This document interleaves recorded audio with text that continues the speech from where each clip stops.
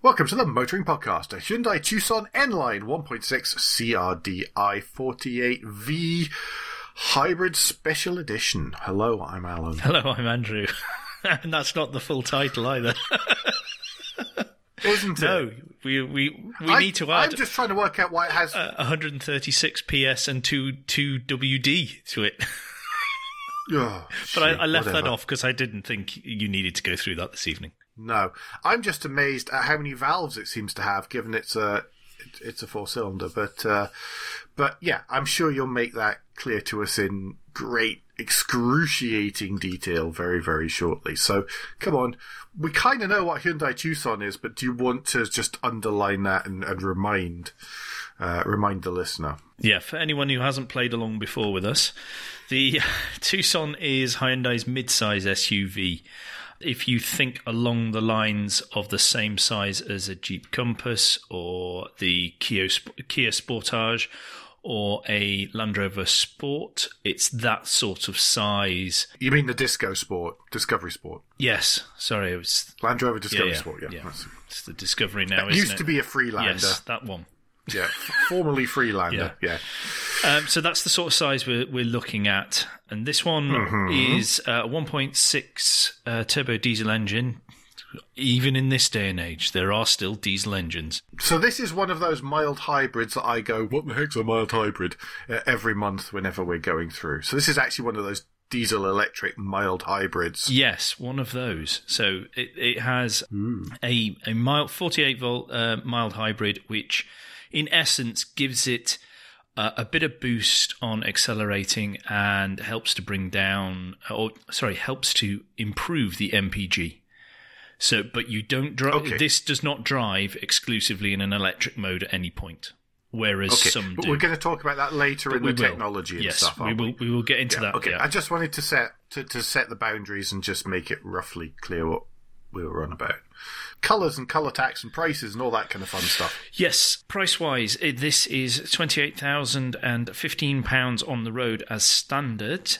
If you look at PCP costs, and I went via Hyundai's own retail site, if you have a deposit of $4,900, you get a contribution of an additional $3,500 from Hyundai, 10,000 miles annually. It comes out at £269 per month for 49 months, which isn't that outrageous, actually. No, not really. But this was a press car, so there is something a little bit extra. Only one thing, and that is a colour tax of £665. So it made it a total of £28,675 was the one I was actually driving. Now we had a colour tax. What was the colour? Shadow grey. Dark grey. There are other options in the N-Line range, and that include olivine grey, which is sort of a dark green. Now, I really like that. Yes, it looks very good. It's kind of dark olivey grey green, and it is actually really quite nice because it's a bit interesting. Yes, quite. There's Phantom Black, which is surprise, surprise black. Micron grey, which is a dark grey. The shadow grey is a bit silvery or lighter grey. Fiery red, which is metallic red. It's a kind of burgundy metallic red, isn't it? It's nice. I like it. Yeah. It's a sort of darker red. Yeah, there's a depth to that colour, yeah. And then there's two options that don't have any charge at all on the paint side of things. That's Polar White and Engine Red. It's sat on standard 19-inch alloy wheels. Playing with the online configurator as one does, there was no way to change the wheel options that I could find. So the wheels are the wheels. Hyundai has quite a limited range of these things, and the configurators are a wee bit limited too. But I guess one of the reasons for that is it makes the WLTP calculations that much easier. Yeah, absolutely. On the configurator side of things, there will be a link in the show notes to take you to a way of getting the mild hybrid diesel on the configurator, because if you go in through the normal front of the Hyundai.co.uk site, it doesn't appear to be an option. But that's not true. They are selling them. Oh, right. They are available. But there's some weird back-end thing that's causing a bit of an issue at the minute that they're trying to fix, but I'll have a link to click through on those to get through. It still behaves a little bit strangely going that way, especially if you choose Olivine Grey. Yeah. So it's quite a European style, but then they've got their design house in Frankfurt, haven't they? They do. So there is no surprise whatsoever that it looks very European in appearance, which is to say that it's conservative with the small c, quite smart, the sort of thing you'd expect, really. But as it's... Is it going to jump out at you as it goes along the road and sort of you'll go, goodness, what is that interesting, moderately sized SUV? Not really. No. Not really. But having said that, the N-Line does have a bespoke bumpers front and rear, and they've got a slightly different grille, which looks really smart. Actually, the grille is quite smart, the pattern on that. So if when you get to nerd out a little bit more into design details, as perhaps we may now and again, that is one to notice. By the way, whenever I'm making fun of it not being hugely interesting, that's not because it's ugly, by the way. It is actually, they are quite handsomely proportioned things. They're just not standing out. I think it's pretty tricky to do it with that size and shape of vehicle, To do what? Sorry, to make it nicely proportioned? No. To make them stand out in a super attractive way. Because there is only so much you can do with that shape and with having raised up and that sort of thing. Yeah. The proportions just make it very difficult. So unless you're going to go wacky with the proportions, which of course is going to probably alienate yourself in quite a, as you say, small c conservative market sector, which is probably as good as suicide, really. Yes. Then yeah, you're quite right. I agree. I'm digging myself a hole here. I'm just going to shut up. Okay. Tell us about the interior, Andrew. All right. Let's start with the boot. Yes, because we always do, because that's the way we work here. And it's quite a well-proportioned boot. Easy access. The lip into the boot is quite low down, and it's level, so it's easy to get things in. Suitcases, wellies, all the sort of stuff you would expect to be in the sort of family or lifestyle-y type vehicle where people would be throwing things in the boot, mucky, horrible things. Wetsuits. Yeah. Labradors, all the lifestyle stuff. Yeah, all that sort of thing. One thing to note, though, on a normal Tucson, there is typically a spare wheel under the floor of the boot, even, or the flute. Under the floor of the boot. Making up words now. Under the floor of the boot. Has it been a long day, Andrew? It has. I have many long days this week coming up as well. But obviously this is a hybrid, so there is somewhere needed for the battery, and that is where the spare tyre would be. Having said that, though, there is still space between the battery and the bumper, or where you can put the luggage cover. If you need to take that off, you can store that underfloor out the way, so you've still got a flat boot, and this thing fits in a special its own place. So that's quite handy, actually, particularly if you are throwing in mucky stuff that you don't want to get that all covered in gunk or have to put it under people's feet in the passenger area. And it can be a right pain. Yeah. When you've got a parcel shelf that you can't, a luggage cover that you can't store somewhere in the car, because you don't always know that you're going to need all the space. Yeah. There are a couple of curry hooks. I know everyone's bated breath on that one, but yes, there are curry hooks.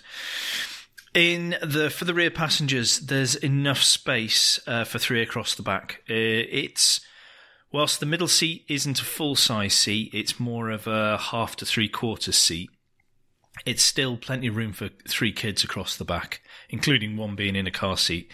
There is a small bit of intrusion of transmission tunnel in the floor there, but it's only up a couple of inches, so it's not much of an issue, really. It's not like one of these that's up a good foot or so.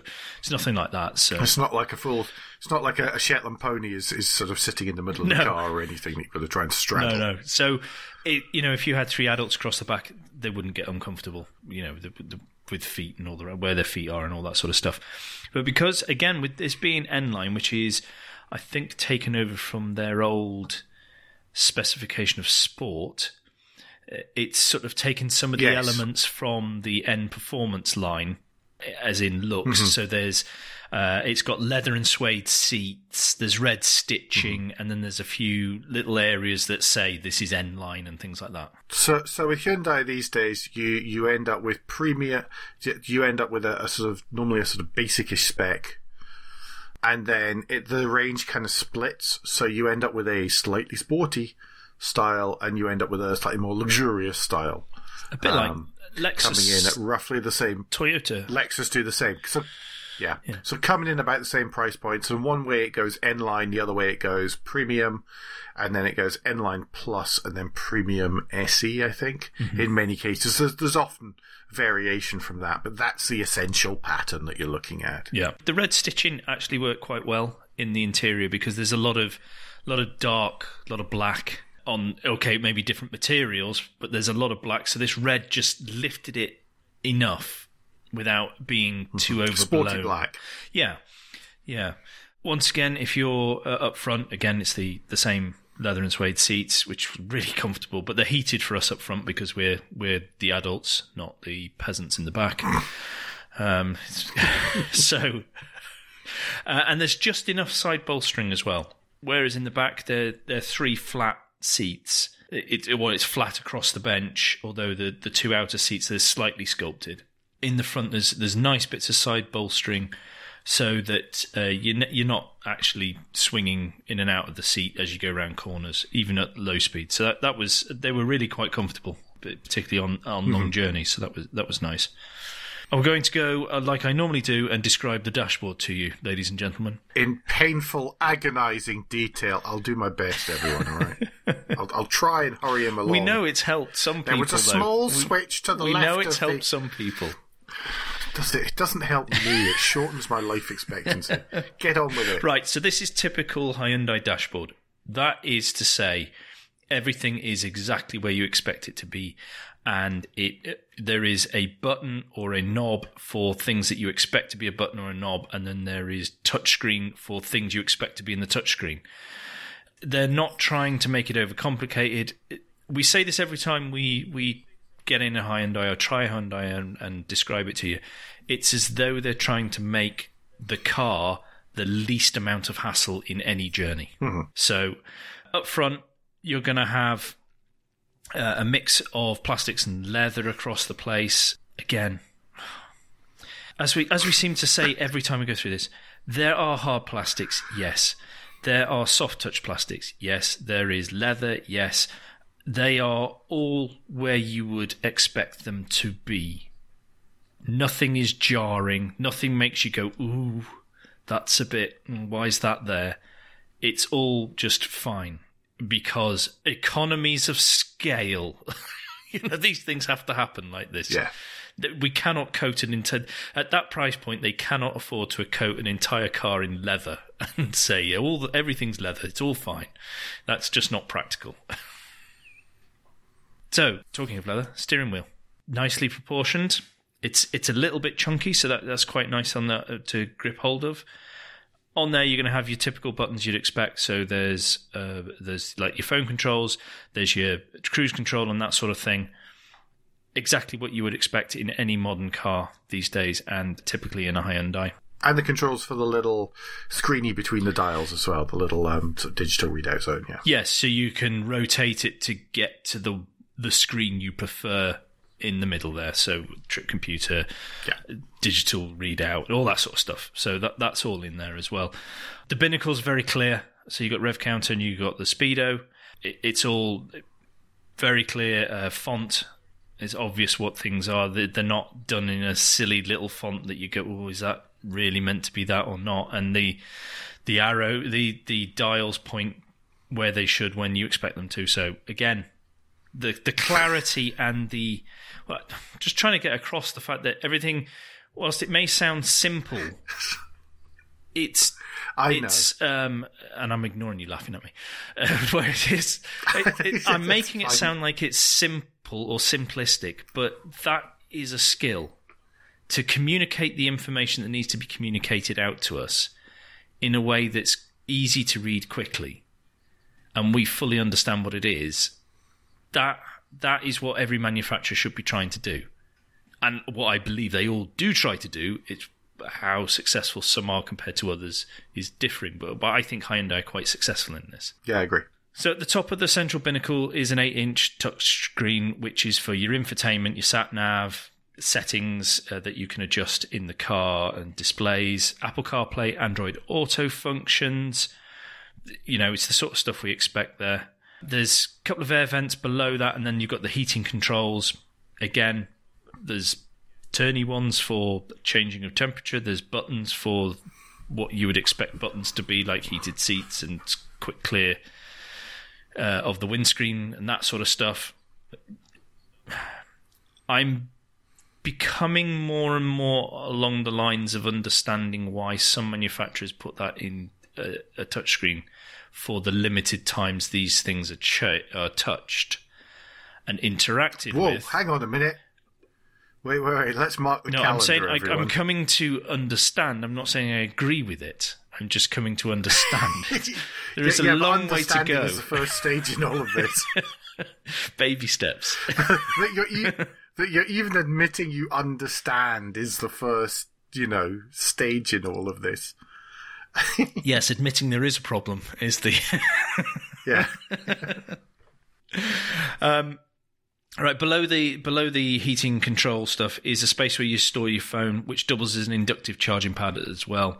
There's USB connection, auxiliary connection, and a 12-volt charging port in there, in that sort of drop-back area below all that. This was a manual, so we get a gear stick, not an auto. Next to that was the electronic handbrake switch and hill control. Not hill control, the... hill hold. Yes, hill hold. The auto hold that's function the one. is what you're talking about, yes. Yeah. It's like all the things that you could do with a simple lever and button. Yes. But is now made 5 times more complicated because you can never remember which way the sodding thing pulls to release or pushes to put on or... Yep. Whatever. Speaking to you, a well-known Japanese manufacturer. There's 2 cup holders after that, and some sort of random slot that you can drop a pen and some receipts. That's all I could work out would fit, because a phone wouldn't fit in there. So it was... whatever. And then you finally get to the armrest and cubby box, and out the back of that there is 2 air vents for the rear passengers and a 12-volt charging port, which is important if you have small people and they have screens. Gadgetry. Yes. I mean, essentially, it's a nice place to sit. So just quickly, go on. Because there is something that you haven't, believe it or not, there is something you haven't covered. Is it a gloss black binnacle down the middle, or is it, the whole, around the dashboard? Is it gloss black or is it silver? I can't remember. Or is it? There's gloss black areas. Gloss black as highlight. Yeah. Yeah. Okay. Cool. Yeah. That's what I thought. Yeah. It was all various blacks in the interior, apart from the red stitching. Of course it is, because it's the N line. Of course, I should have known that. Yeah. Yeah. But generally, it's a pretty nice place to sit. There's plenty of room, front and for the rear passengers, and it's comfy and everything. Like I say, as much as anything, when you've got passengers who like to press buttons and fiddle with things and change settings for their side of the cabin, then if they work... Right. Hypothetically, yes. If you happen to be one of those people in the minority that allow that to happen or have no choice, then you appreciate that these things work first time. They just work. Stuff just works, and it is where all people expect these things to be, and that is to be applauded from a lack of earache point of view. Just quickly, because you had, by fluke of rental car roulette, you'd been driving an older Tucson just before this one, hadn't you? Yes, I was in the week leading up to it. It was the previous generation. And there is, whilst that is not a bad place to be at all, once I stepped into the N-Line, you could see the step forward in terms of quality and the finish and the materials that Hyundai had made just in that next generation. And like I say, the old one is not bad. It is not bad by any stretch of the imagination, because again, it's still got the core elements of things are where you expect them to be and they just work. Mm-hmm. First time, including things like the sat-nav, just works without you having to try and decipher how to input information that some require us to do. They have made a big leap forward with the materials, the technology in there, and how they've screwed it together. One thing that's worth mentioning in there is that the Hyundai sat-nav is one of the most intuitive corporate, sort of standard manufacturer rolled out sat-navs that there is. Yeah, and I have never gone wrong. Anywhere it is. I have never gone wrong with that. And I've taken it to some obscure places.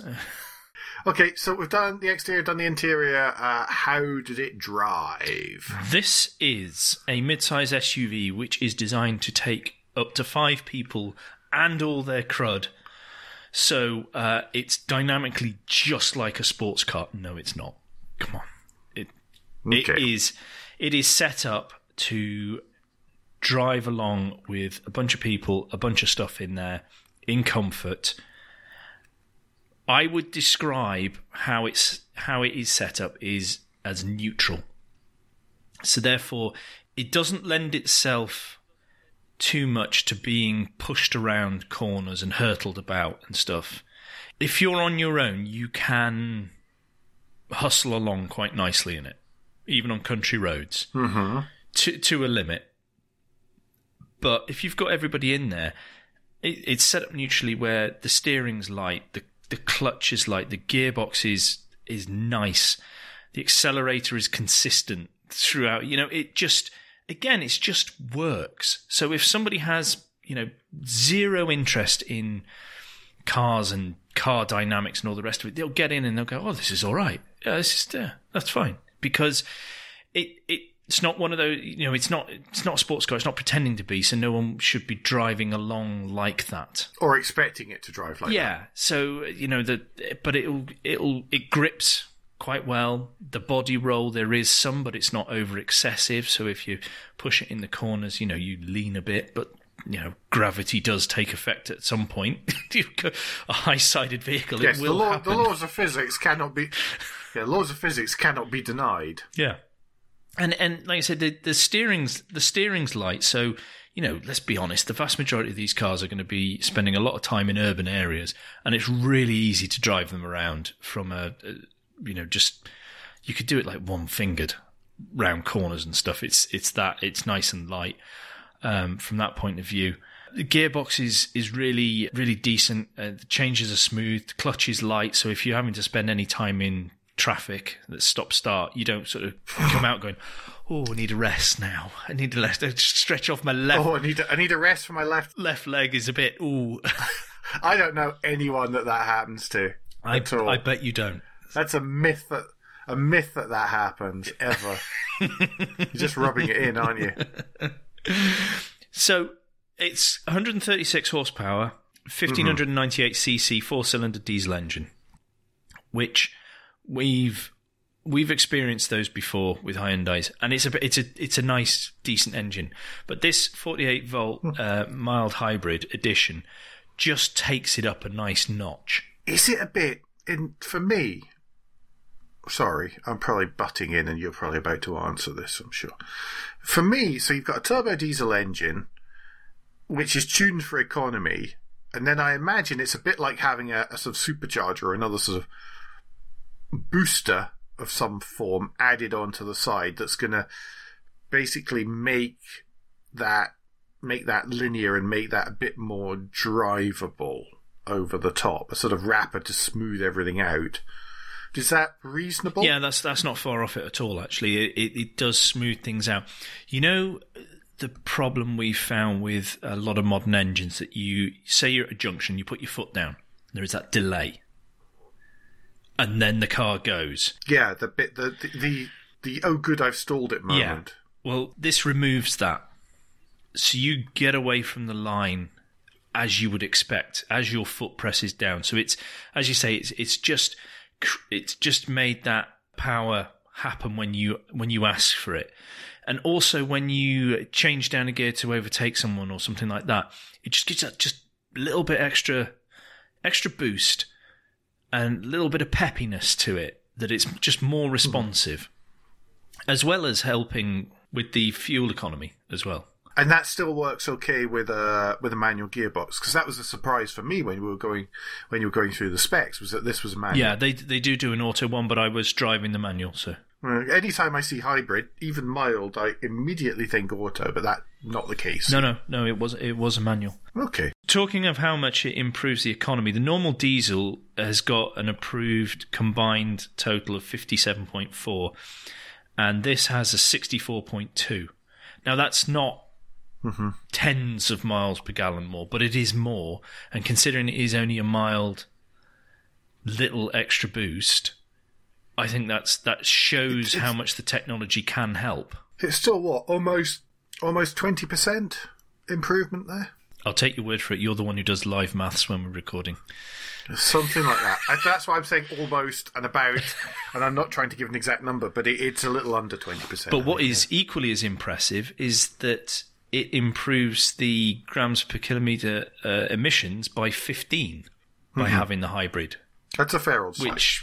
And that's going to knock you back a couple of tax, well, at least one tax band, I'm sure. I can see why the diesel hybrid numbers are routinely quite high in the last few months in the SMMT figures. That does make sense when you see that sort of improvement. Absolutely, yeah. That has a big bearing on people who buy a lot of these kind of things.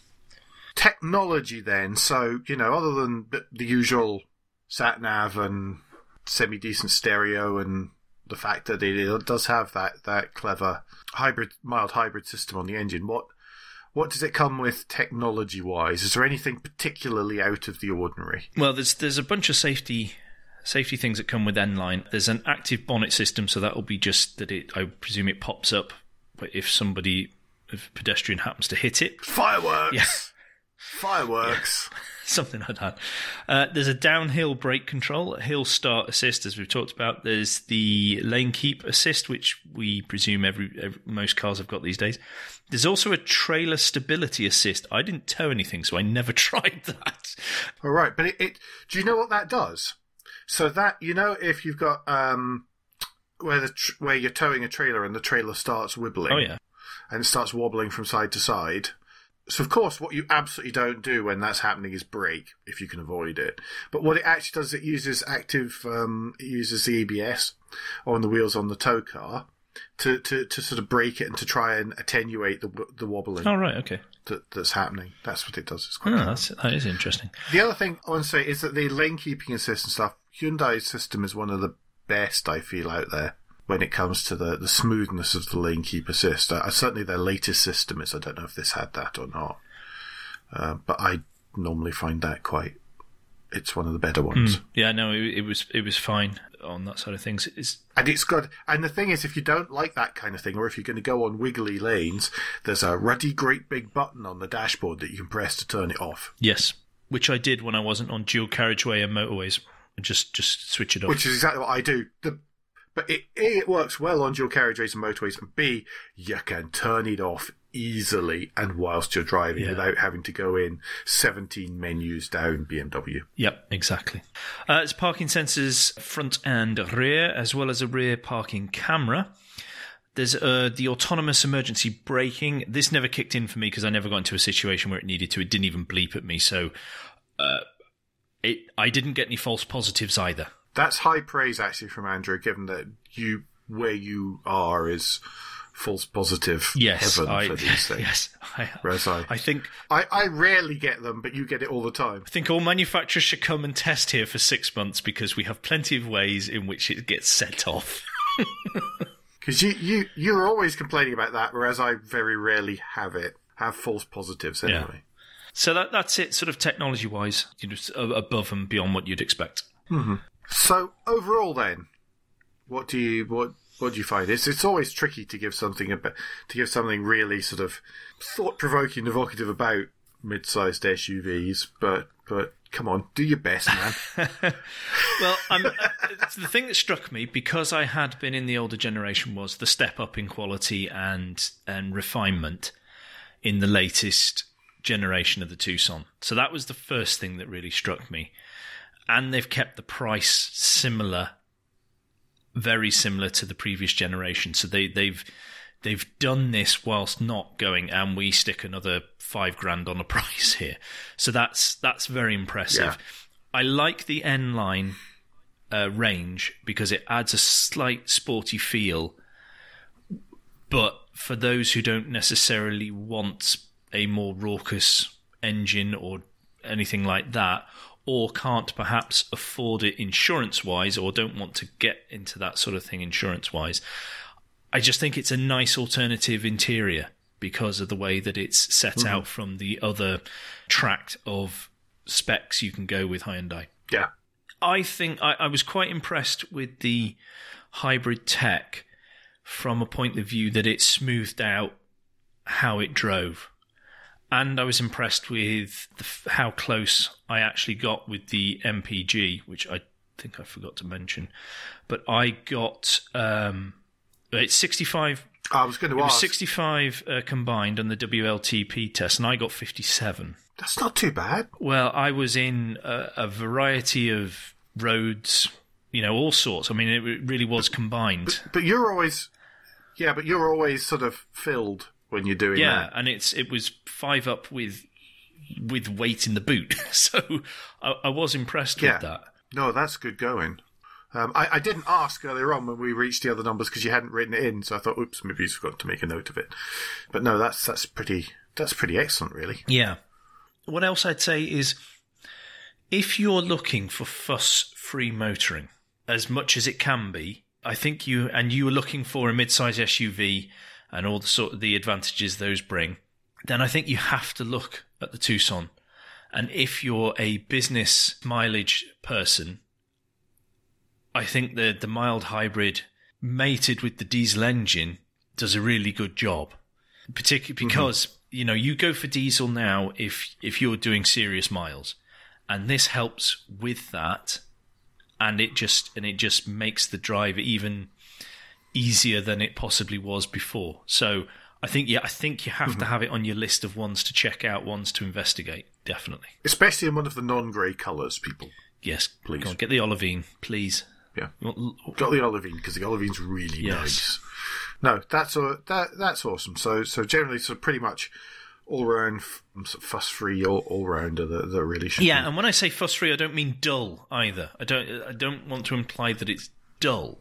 It isn't. It's just stuff works. Yeah, we say that about Hyundai quite a lot. You'll probably hear us say it more about Hyundai as well because they just kind of do, really, and that's about the biggest praise I think we can possibly give them. Yeah. Absolutely. Yeah. Until we're talking about the ends, of course, which is different. Yeah. So that's different praise when we talk about them.